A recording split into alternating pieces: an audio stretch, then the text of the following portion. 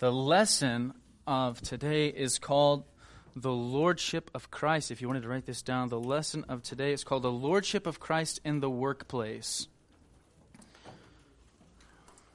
Right? You remember last time we really kind of only got into like an introduction of a theology of work. And we established that from the foundations of the world, God has commanded us to work in more than one sphere, right? Oftentimes we often think as our 9-to-5 job, we consider that our work, and then everything else is just, the same ethic won't necessarily carry over to our marriage. The same ethic that we take to work won't necessarily carry over to our children, right? Or our own work, or in the church. And so when we think of work, usually we have a single mind to that which I do for a limited amount of time during the week, 5 days a week, part-time, full-time, whatever your job may be, your source of income.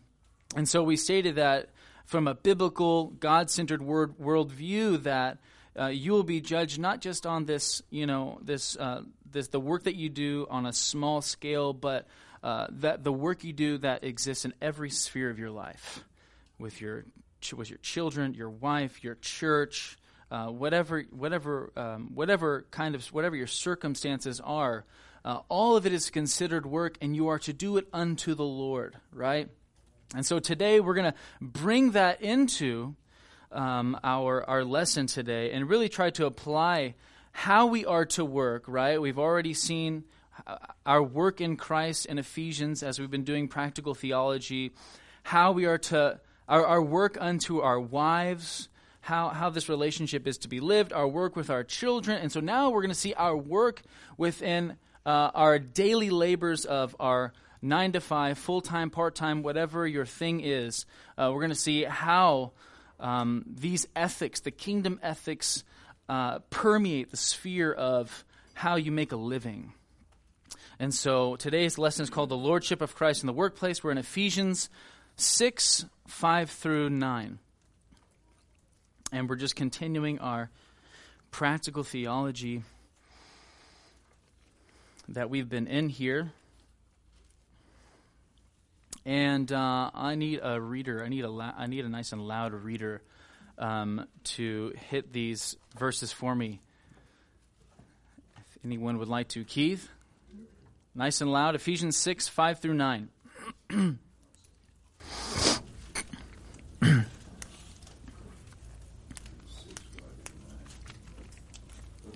Slaves, be obedient to those who are your masters according to the flesh, with fear and trembling, in the sincerity of your heart, as to Christ, not by way of eye service as men pleasers, but as slaves of Christ, doing the will of God from the heart. With good will render service as to the Lord, not to men, knowing that whatever good thing each one does, this he will receive back from the Lord, whether slave or free. And masters, do the same things to them, and give up threatening, knowing that both their master and yours is in heaven, and there is no partiality with him. Amen. Amen. Okay. So what we see taught in this section of Scripture are really timeless truths regarding the nature of work as it concerns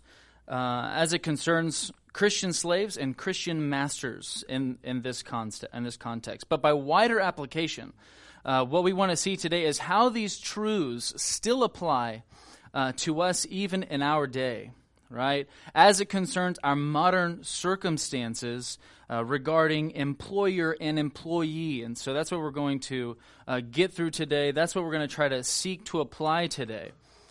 And so what we see here is really God's way of ordering and structuring society.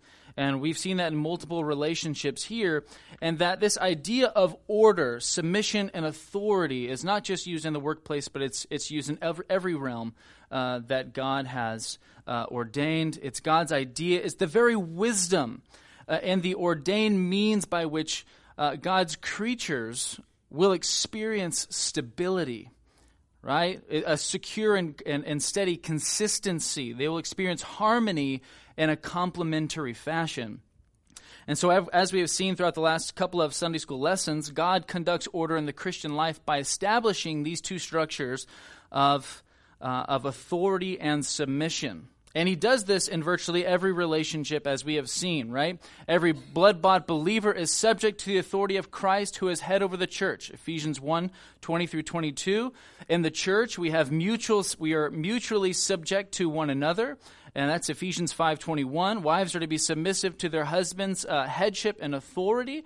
Ephesians 5:22. Children are to be submissive in their obedience to their parents' instruction and leadership. Ephesians 6:1-4. And regardless of your occupation, whether slave or free, we are called to obey our masters or our employers, our managers, or our bosses, right? And so God has spoken at great lengths about authority and order in the church. He does this for our good, order, instruction, for our own harmony, right? But does this mean that within those roles there is a kind of superiority or greater dignity with people who hold positions of authority? No, right? Amen. Amen. That was a question. No, right? That God does not, because you hold a position of authority like a husband, it doesn't mean you have more value. It doesn't mean you have more dignity, right? That we are equal as it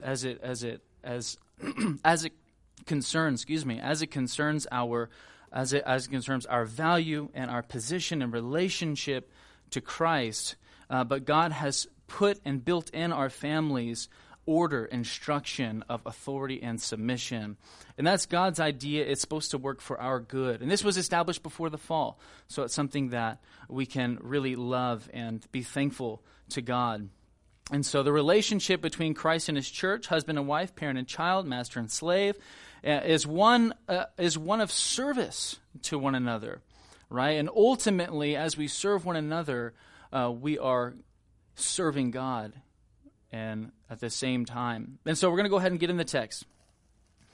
Ephesians 6 verse 5 says this: Slaves, be obedient to those who are your masters according to the flesh, with fear and trembling in the sincerity of your heart as to Christ. So be obedient to your masters according to the flesh. That word obedient is in the present tense, which indicates that obedience is to be continual, right? Ongoing, without interruption or unnecessary hindrances. And as employees, our obedience is to have the same character in everything commanded to us, with the exception of what? Sin, right? With the exception of something immoral that our bosses might want us to do. And at times we'll have employers who are good to us. We're so thankful for those who reflect that they are made in the image of God and they reflect God's nature and character, even though they might not even know it. And at other times, we will have managers that don't even seem to care about us, that live godlessly. And how are we to obey the ones we enjoy less? What do you think? Same way, right? Let's look at this passage. Let's go to 1 Peter. If you would go with me, and if someone could read that, that would be wonderful. 1 Peter 2, 18 through 20. You got it? Go ahead, brother. Servants, be submissive to your masters with all respect, not only to those who are good and gentle, but also to those who are unreasonable. For this finds favor, if for the sake of conscience toward God, a person bears up under sorrows when suffering unjustly. For what credit is there if, when you sin and are harshly treated, you endure it with patience? But if when you do what is right and suffer for it, you patiently endure it, this finds favor with God. Isn't that incredible? So be submissive to your masters, or in our context, we're applying this to employers, bosses, managers, that we're to be submissive in all respects, and not only to those who are good and gentle, but also those who are unreasonable. And I looked up this word, this unreasonable, and this word is skalios, and it's defined as crooked, perverse, and unfair. Even to those who are crooked, even to those who are perverse, and even to those who are unfair. It really puts it into, gives you a vivid picture. When you understand that word unreasonable in the Greek, it's such a gross word. So unreasonable, it captures a little bit of it, but if you go in there and look at it, it really can be challenging sometimes. And so as employees, we are not to be overcome by evil. even though, right, they might cause something within us to rise up, right, even by their own attitudes, their lack of care towards us, and these things. We are not to be overcome by that evil, but we are to overcome evil by good, right? And that is the biblical ethic in God's kingdom in every sphere of life. And so here's a question for you. In regards to our jobs and our time, how can we as employees get in trouble if we are not careful in the workplace? What causes our employers to be mad at us? What are some examples? We don't do our jobs. That's very broad. Mm-hmm. Amen. Not being on time? Amen. I know that gets a lot of people in trouble.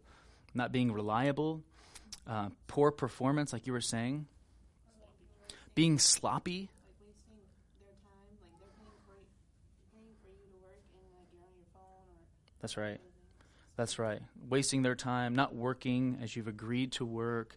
So maybe it's your character or misconduct, meaning inappropriate behavior, complaining, wanting to take more time off than you've agreed to take off, and so maybe abusing some of the privileges you've been given.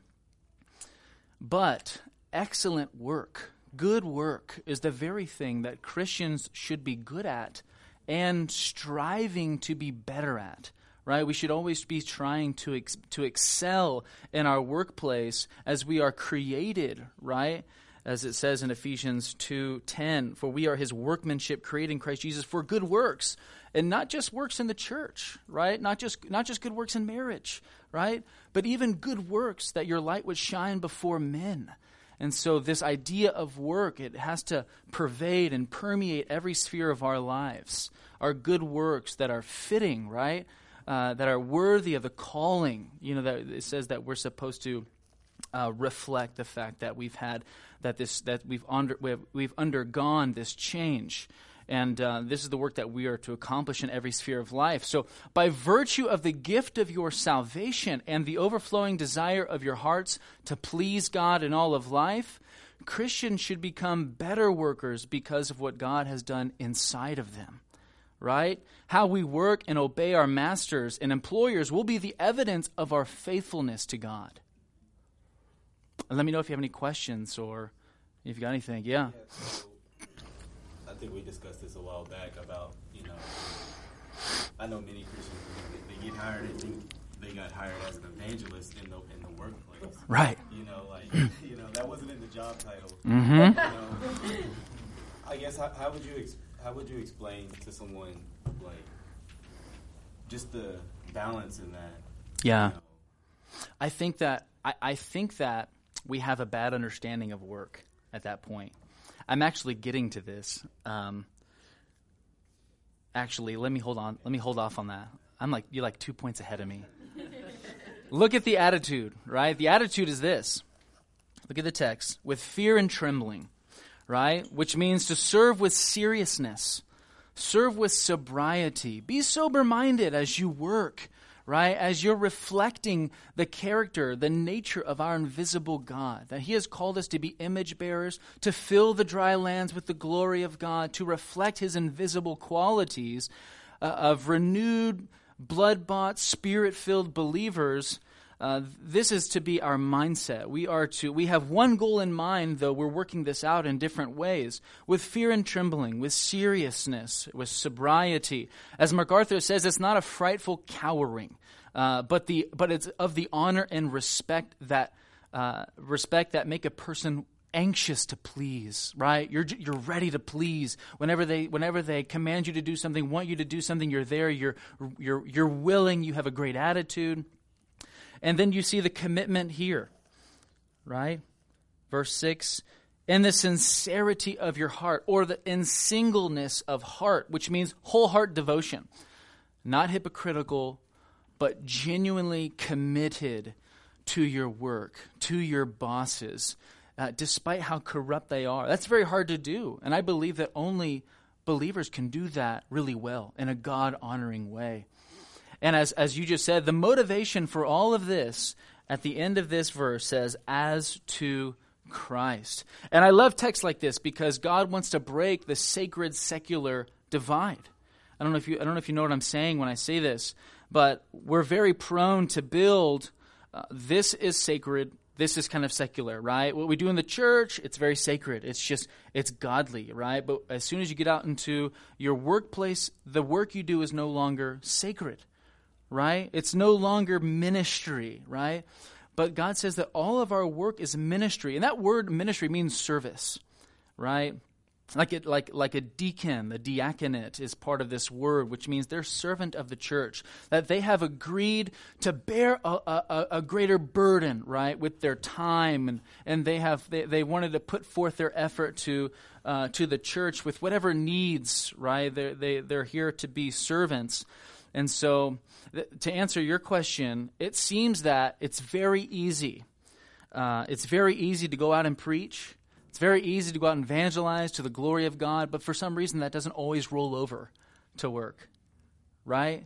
It doesn't always roll over to work to the glory of God because we tend to think that, and this was the thing with the Catholic Church, is that they didn't believe that, they believed that the priesthood was very sacred, right? And everything else was kind of secular and unclean in a sense, even if you weren't part of the priesthood, you were just kind of doing you really weren't doing God's work, which is a terrible way to look at things. But if you do your job as to the Lord, right? Because I believe we need to be reminded of that, because oftentimes we tend to take our mind off of the Lord when we work, right? It's very easy to do it when we're evangelizing and preaching, but you have to remember that you have to do all the other things as to the Lord as well. Does that make sense? You know what I mean? And so sometimes we can do that very easily. This is sacred and this really isn't. This is spiritual and this is very unspiritual, And so, but God says this, right? Whether you eat, that's sacred. Whether you drink, right? Or whatever you do, right? 1 Corinthians 10:31, do all for the glory of God. And I think that's does that help you a little bit? I know that I'm guilty of that too. It's just, the mundane work can put you in such a state as your ethic doesn't carry over. How you act in church doesn't necessarily carry over. The same ethic won't carry over to all these different spheres of life. They might be cut short because of our attitude or because of our mindset, how we're thinking. And so verse 6, it goes on, it says, not by way of eye service as men pleasers, but as slaves of Christ, doing the will of God from the heart. And so the Christian who is faithful to God will not be unfaithful to their employer. Because Christians are ultimately working as to Christ, they will accomplish the work that they have agreed to do, right? That's the exchange that you've agreed to between your employer and you, that employers, they pay for work done, and you do work for the pay. And this is how you serve one another. And unlike the world, Christians don't need others to monitor them or check up on them as if we only do work when the manager's looking, right? That we don't work by way of eye service is what it says here. That you're just, that you're not necessarily doing any work, and then when your manager look at you, you're back on the job. Whatever job this is. I don't even know. Waxing a car? Is that car? You better be washing that car at all times. Even when the manager's looking at you, right? If you're only working at that point, you only want the appearance, right, that you want to please them. But you don't want to do that from your heart. That's what it says here.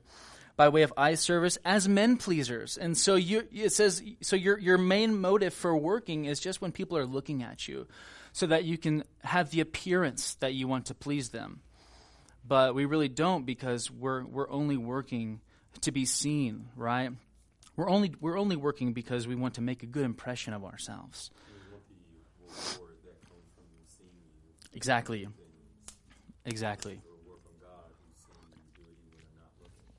Amen.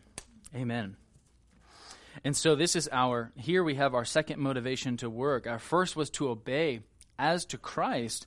And the second is to work as slaves of Christ, right?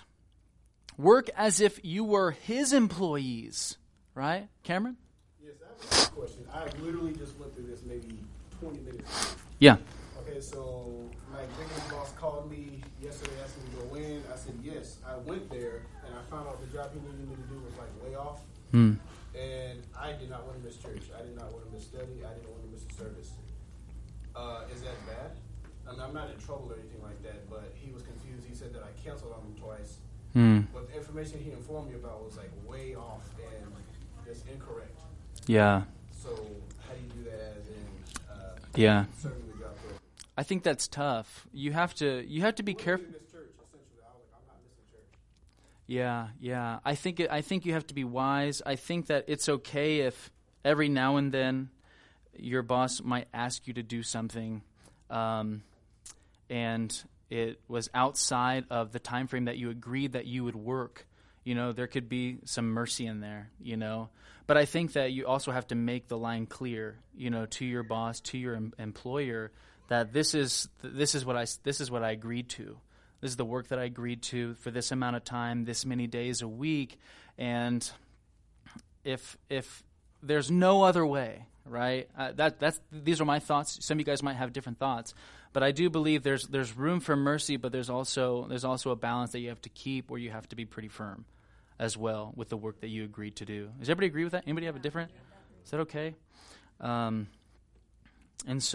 I like this verse right here. It says work as slaves of Christ.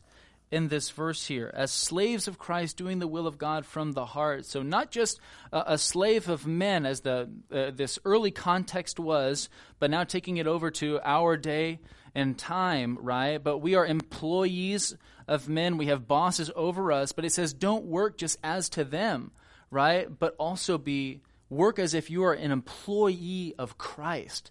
That changes the mindset, right? Not just someone in front of you, but someone ultimately and infinitely over you. And to do this is to do the will of God from the heart, right? And so that's where we get in trouble if we're just working to please men. But as soon as we grasp this higher ethic of doing our work to the glory of God, not really mattering what this man believes and thinks and lives, the employer that is in front of us, it will help us to keep a great attitude and a consistent work ethic, and we will constantly be in an attitude of optimism because of the hope we have in Christ. And we won't be working out of any other motive. And verse 7 says this, with good will render service as to the Lord and not to men. And so here Paul basically reinforces what he's just previously written, all right, and sums up the actions commanded, which were to obey, and not only that you should obey, but the manner in which you are to obey, right? Fear and trembling, and the sincerity of your heart, not by way of eye service as men pleasers, but as slaves of Christ, doing the will of God from the heart. With good will render service. So he's going to sum up all of these things, how you are to obey, and the manner in which you are to obey. The way that you obey, the way you carry yourself and your character and conduct yourself, how you do that will be summed up in this one word, service. Render service. This is what is acceptable. This is what is appropriate. And this is what is appropriate for us and how to work within our job. Yes, sir. Just want to remind you of Joshua's words. Choose you this day whom you will serve. As for me and my house, we will serve the Lord. Amen. But we are slaves one way or the other. Sure. Paul called himself a bondservant of Christ. Mm-hmm. Slave. Sure. That's right. And so he's talking here about being as a slave of Christ. That's right. Right? Mm-hmm. And we have to choose our master. That's right. That's right. No, I think that's right. We do have to make a daily choice to pick up our cross and deny ourselves, right? Daily. That's a good point. That's a good point. I think that every day it's so easy to give up that work ethic. And every day we have to make a conscious choice to deny ourselves. I can't tell you how many times I've been filled with so ungodly thoughts about going to work. It's Monday. I think everyone has been guilty of that. It's, you know what I'm saying? It's just exactly for some of us. But you get it. You get the attitude. You get the, and I think that as we wake up every day, those are things we have to deny and say, I want to do this for God's glory. I want to do this so that He will be glorified, so that men may see my good works and give thanks to the Father. This has to do, though, with this American foolish idea of freedom. Because there's only freedom in service. We're not free. We never have been. We were born into slavery. Christ has made us free in Him, but we are His, and we must serve one master or the other. Right. We don't have freedom. Right. But there is freedom in Christ. That's right. That's the freedom we have. Amen. That's right. It's ironic. Is that the right word? I don't even know. But paradoxical, right? Exactly. That your freedom is found in the slavery of Christ. What? But it's true, and I think that there's another verse in 1 Corinthians that says that exact same thing, is that the slaves you are the Lord's freedmen, and I think that speaks really just kind of about what you're talking about. And so all of our work, right, as we just noticed, all of our work is service. And Christians should be the best at serving, right, because they have the greatest example of service, right? Our lowly Lord Jesus, the Son of Man, Matthew 20:28 said, the Son of Man came not to be served, but to serve, right? But to serve and to give His life a ransom for many. And so we are called to be imitators of Him. We are called to serve. We are called to model His life after Him. He did all things to the glory of God. He perfectly fulfilled God's commandments. And this is a high aim, and only Christians can really do this, as they are sustained, and as Ephesians 5:18, do not be drunk with wine, for this is dissipation, but be filled with the Spirit. This is a Spirit-filled demand on this work. That's how we glorify God, and only Christians can do that right. And so we are to do this with goodwill. What do you think that means? Joy. With joy? Yeah, amen. Without grumbling, complaining, disputing. Amen.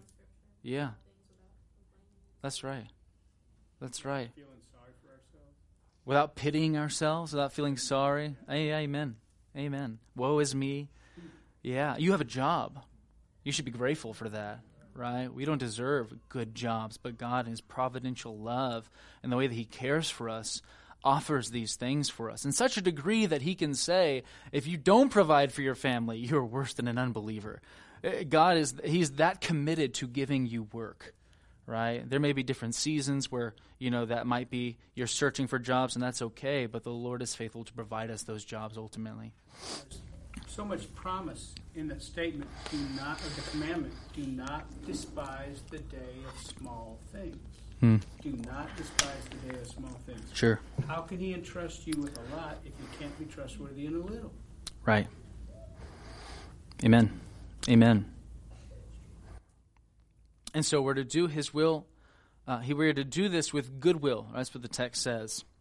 With goodwill render service, or with a great attitude, as everyone was just saying, right? If we sum up all of those things with a good attitude, optimistically, I was just saying, with an eye to eternity. And why should we do this? Because it is rewarding. As we go on to our next text, this verse 8, but we do all things for God's glory as we obediently live this life trusting in His promises. And so we do all these things because God will be glorified, and by his promises we will be rewarded for these things. And verse 8, knowing, right? We render service knowing this. Knowing this. Knowing that whatever good thing each one does, this he will receive back from the Lord, whether slave or free. In other words, serve in this way because you know that God is a rewarder of your good deeds. And I like the emphasis of this verse. Usually you have a balance of you'll be judged for the good and the bad that you've done in the body. But I love the emphasis, knowing that whatever good thing each one does, this he will receive back. And it is on the good that we do, because God wants to fix our eyes. He wants to fix in our minds that truth as we work, that God knows who you are, that God knows that it can be hard to labor under unreasonable bosses sometimes. He knows that this world is filled with evil, and he wants us to fix our eyes and our hearts on hope that transcends the muck and the mires of this world. And so he wants to get us on the good things that you do, knowing that our hope so far transcends those things. And I love this verse because it implies that God is keeping track, so to speak, of all of our works with a desire to reward us. God wants to reward you for the good work that you do. God is absolutely, he's desirous to reward you. And we see this being so emphasized here. And we see the same truth and principle intimated in another verse in regards to our works and our how we conduct ourselves in the church and the ministry, being inside and outside of the church. In Hebrews 6, 9 through 12, let's go there. And Hebrews 6, and maybe I can get another brother to read this for me, whoever wants to read this, someone with a loud voice. You on there, K-Dub? Okay. Hebrews 6, 9 through 12. Though we speak in this way, yet in your case, beloved, we feel sure of better things that belong to salvation. For God is not unjust so as to overlook your work and the love that you have shown for his name in serving the saints as you still do.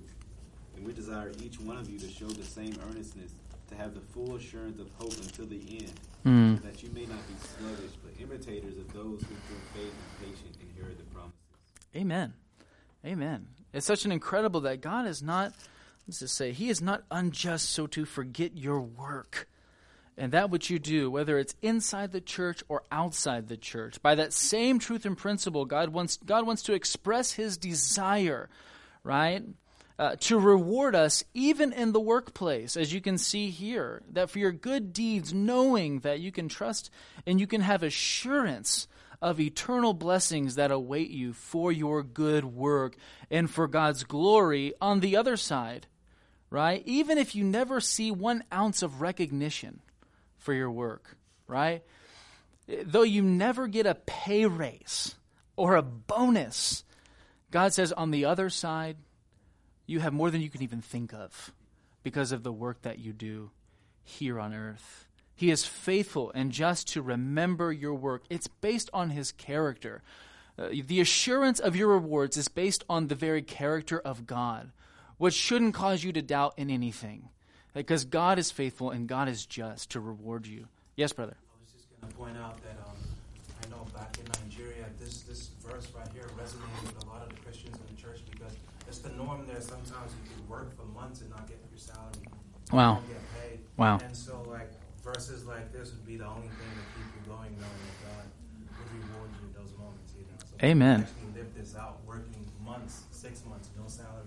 Wow. Even working for the federal government. Wow. And not getting paid. Wow. Wow. Great example. Great example of Christians. In England, you used to get paid once a year, at the end of the year. Interesting. And if you got put out, and sometime in the middle of the year, you got nothing. Really? Oh, wow. You'll be really testing your Christian character over there. More strength today, Lord. I mean, Amen. Well, imagine if we lived and served with those mentalities, with a kingdom mindset every day. It would be earth-shaking. I mean, it would be groundbreaking if these actually permeate. And some of you might do that. Some of you might actually live these things. I know that I fall woefully short of living with this mindset every day when I am in my workplace and constantly having this hope before me. I constantly forget it. Verse 9. Let's get back here to Ephesians. That was pastors, by the way. In English. Pastors got Oh, okay. Oh, good clarification. Okay. Verse 9, and masters, do the same things to them. That's an incredible verse right there. Do the same things to them. And give up threatening, knowing that both their master and yours is in heaven, and there is no partiality with him. And so this last verse serves as an exhortation to Christian masters, and by extension to Christian employers, Christian bosses, Christian managers, whoever they might be. And here they are commanded to do the same things to their workers, right? Do the same things to their workers that their workers are commanded to do to them. Incredible that they are both commanded to serve, that they are both commanded to steward their job, and the boss, the manager, is commanded to steward his authority, right? And God has given him that authority for order, for functional purposes, as we have seen, that as we can have harmony, as we can have, as we can live in a complementary fashion, which when each person, the qualities that they're able to do are working together in order to accomplish something. God has put this together, but it says that the masters are to do the same things, the same faithfulness. They are commanded to serve in the same way with their authority as the workers are commanded to serve with their submissiveness. And so not only are workers committed to employers for their good, but employers are to be committed to their workers for their good, right? Christian employers are commanded to render service as to the Lord. That makes a big difference, right? You can tell your Christian employers apart from by the way that they serve. If they know God, they will serve in a different way, or they should serve in a different way than the person who does not know God. One can do service as to the Lord. Yes, sir. Well, I think of just the great moment when the greatest leadership was shown when Christ washed the feet of the disciples. Amen. That was amazing leadership. And then I think of how the disciples were arguing, who will be first? Who will be first? And they said, the last. Amen. First. Amen. So I just think of that in terms of the employer. Incredible. Christ is our example. Christ is our example. We have the greatest example of this. Christians, they definitely have an advantage over the world. We have the greatest example of humility, and it's that Christ-likeness that we want to reflect in the world. And so Christian employers are commanded to render service as to the Lord, to do the will of God from the heart, to reflect Christ-likeness in everything that they do. And because this is true, it will result, right, in just treatment, as it says here, and give up threatening, right? It says the idea behind this word, give up threatening, it means to loosen your grip. It means to ease up, as if you were to ease up on the reins of any kind of ruling that is overbearing on your employees, right? Or in our context, the slaves. It would you weren't supposed to rule in such a way that was overbearing on these people. And he's commanding them that the kingdom ethic in this work is Christ-likeness, which is not overbearing. It's not domineering, right? You don't lord it over them. Bosses and employees or masters, the same ethic you see in pastors, though it applies to them in a different way, but you see the same thing. That we are not called to be lording it over people, to be so domineering and overbearing as to become a burden to the people of God, right? And MacArthur says this, I really like it. He says, a master or an employer is to use their authority as to the Lord, just as workers are to submit to authority as to the Lord. Both of these people are working as to the Lord, and Christ-likeness should be evident in their lives. And so employers and managers are not just to throw their weight around just because they are in a position of authority.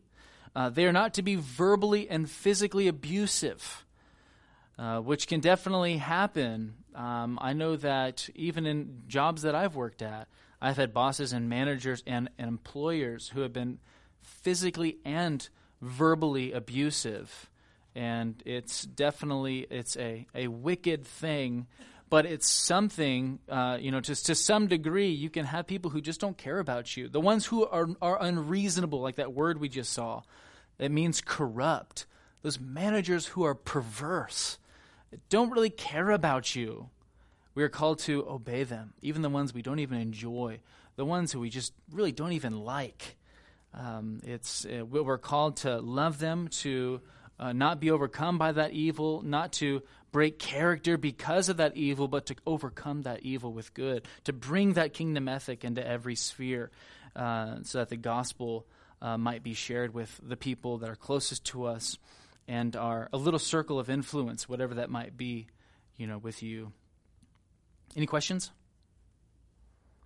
Okay. Wonderful. And we're almost finished up here. Just a couple more things. Word scolio? Scolios. Scolios? Yeah. Where we get scoliosis of the spine, curvature of the spine. I'm not sure. I would need to do some research on it. They sound similar. They do sound similar. The Greek word and the English word sound similar. Yeah, that's interesting. You could be onto something on that. So God has given. Did you swipe your mic by chance? No. Well, I just got the one they gave to me. They handed it to me. No, yeah. We were hearing some popping and buzzing. Oh, you want me to swipe it? No. I was asking if you did. Oh no. Okay. Oh yeah, no. I don't think so. Okay. So managers, employers, bosses are not to be physically. This is a Christian ethic. You're not going to see this you'll see these things happening in an unchristian with unchristian boss and things like that. That will probably happen to you. Did you have a question? Yeah, something about verbal Yeah. abuse. So my one of the executive directors that I work for, he's like my main, I guess, director, I can say. He's called me names, horrible names. How do I respect that guy? Like, how do I go to work every day knowing that I have to work with him every single day, and he's literally, if I can say this, he's like the laziest boss I've ever had in my whole life. Yeah. And he gives me a list, and he says, this is what we're going to do. And when I check the list, it's like what I've done. So how do I respect him and honor him at the same time? Because I have no choice but to work with him. Anybody want to answer that? Go listen to the tape of this. Well, with Jesus being our example, Yeah. he was reviled too. He was cursed, and they called him demon and all types of other things for doing good. So as long as you're, again, just working unto the Lord, what he's saying to you, I mean, you don't have to, accept it, but at the same time, just realize that it was done to the Lord too. Just really keeping that in mind. Yeah. Just what we got through doing earlier, your work isn't to him anyway. Mm. So you shouldn't be looking for some validation into what he says, but to the Lord. Yeah, I would say that's a test from God to see how you respond to it. Yeah. Will you respond in a way that glorifies Jesus or one that satisfies your flesh? Yeah. Amen. And the example we got from Jesus was, like a sheep led to the slaughter, he did not open his mouth. Right. But on that, you don't want to carry that necessarily, you don't want to be physically being abused in your workplace, you know what I'm saying? And you're as a sheep led to slaughter, But no, but you know what I'm saying? There's a, right. So, yeah, exactly. Yeah, exactly. So there's definitely a line, right? We're not called to stay at a place where we're being beaten and things like that. If you have those rights, which in your job, you if you're being hindered from glorifying God in your job, and it's constantly you're just sorrowing on a daily level about and just being beaten down by the same person in such a way. There's a time where you have to walk away from a job like that. If it's keeping you, people who run business like that, they should go out of business. You know what I'm saying? If they have such a perverse work ethic, nobody wants to work for them. They should feel the effects of that. And I think that you could kindly go up to them and let them know that what you're saying is hurtful. That you could, yeah, brother. And actually, what Chris and I are kind of just saying, I'll tell them. I'll go mention it to someone else that this is what he's doing, so it doesn't seem like it's done in isolation. That's right. And there's no accountability. Exactly. For the person acting. Yeah, if there's another manager or. He called me a broad, a weak female, all these names. I'm like, bro, like, what are you doing? Like, Yeah. Like, chill out. All I'm trying to do is work and get a paycheck for my family. Yeah, I mean, exactly. I think there are steps you can take. I was going to say, I don't know if you have an HR department, but that's helped me because I'm usually the only female, the youngest one, and the only minority in the room in my job field. So I've had to have those type of talks many times after it didn't work one-on-one. Right. So I wouldn't lose my job. There are companies with whole cultures of the whole, like UPS is a good example. Whole culture is where the management is taught, and they only keep managers who wring the absolute most out of the people and then demand more. And that's the whole culture. And you're not going to fight it. You're not going to change it.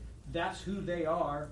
And you're either going to just submit and let them call you nasty things and talk about your mother right to your face, or you're going to get out. Okay? And I had a friend who was very few people ever retired from UPS as drivers and stuff. But the Lord provided him a route that was way far away, the outskirts, so he didn't have to be back in. The Lord provided for him. And he was a Christian, and he took it. But if you ever meet anybody that retired from UPS, you met a man who can take a lot of verbal abuse, and not ever strike back. Because the whole thing about UPS is they want you to strike back so they can get you out the door and they get somebody else. So you have to kind of count the cost on something like that, and see what you're able to do under. If you're able to, under some of those verbal abuses, and tell them, even though you don't talk to me the way you should, I'm still going to love you and serve you in the name of the Lord. And so if you can do that, I say you should stay. But if you're so grieved and sorrowed down, and it's affecting the way you serve God and worship God, then we are supposed to obey even to unreasonable people, as we just saw in 1 Peter. So, that last verse in 1 Peter, Landon said, if when you do what is right and suffer for it, that's right. Endure it because it finds favor with Him. Amen. Amen. Patiently enduring those afflictions finds favor with God. Great verse. Last thing, we'll get out of here. Why are employers and employees called to serve one another in the way that reflects Christ's likeness? Because they are both under the authority of Almighty God. The servant to the master, the employer to the employee, right? Not only does the slave have a master, but the master has a master, right? They both have a master. God will treat one image bearer as He does another image bearer. Right? God will not show partiality with anyone. That's what it says right here, that there's no partiality with God. He has no favorites. Right? God is both their master. He is both of their masters, and makes them. And I love that God is both of their masters as Christians, and He makes them fellow slaves of Himself. Right? That's who they are. Fellow servants of God. And so it doesn't matter what position you hold on earth. Ultimately, all will bow the knee in every sphere of existence and acknowledge the supremacy of God in heaven. That's where we will all stand. Amen? Amen. Amen. Let's go to worship. Thank you.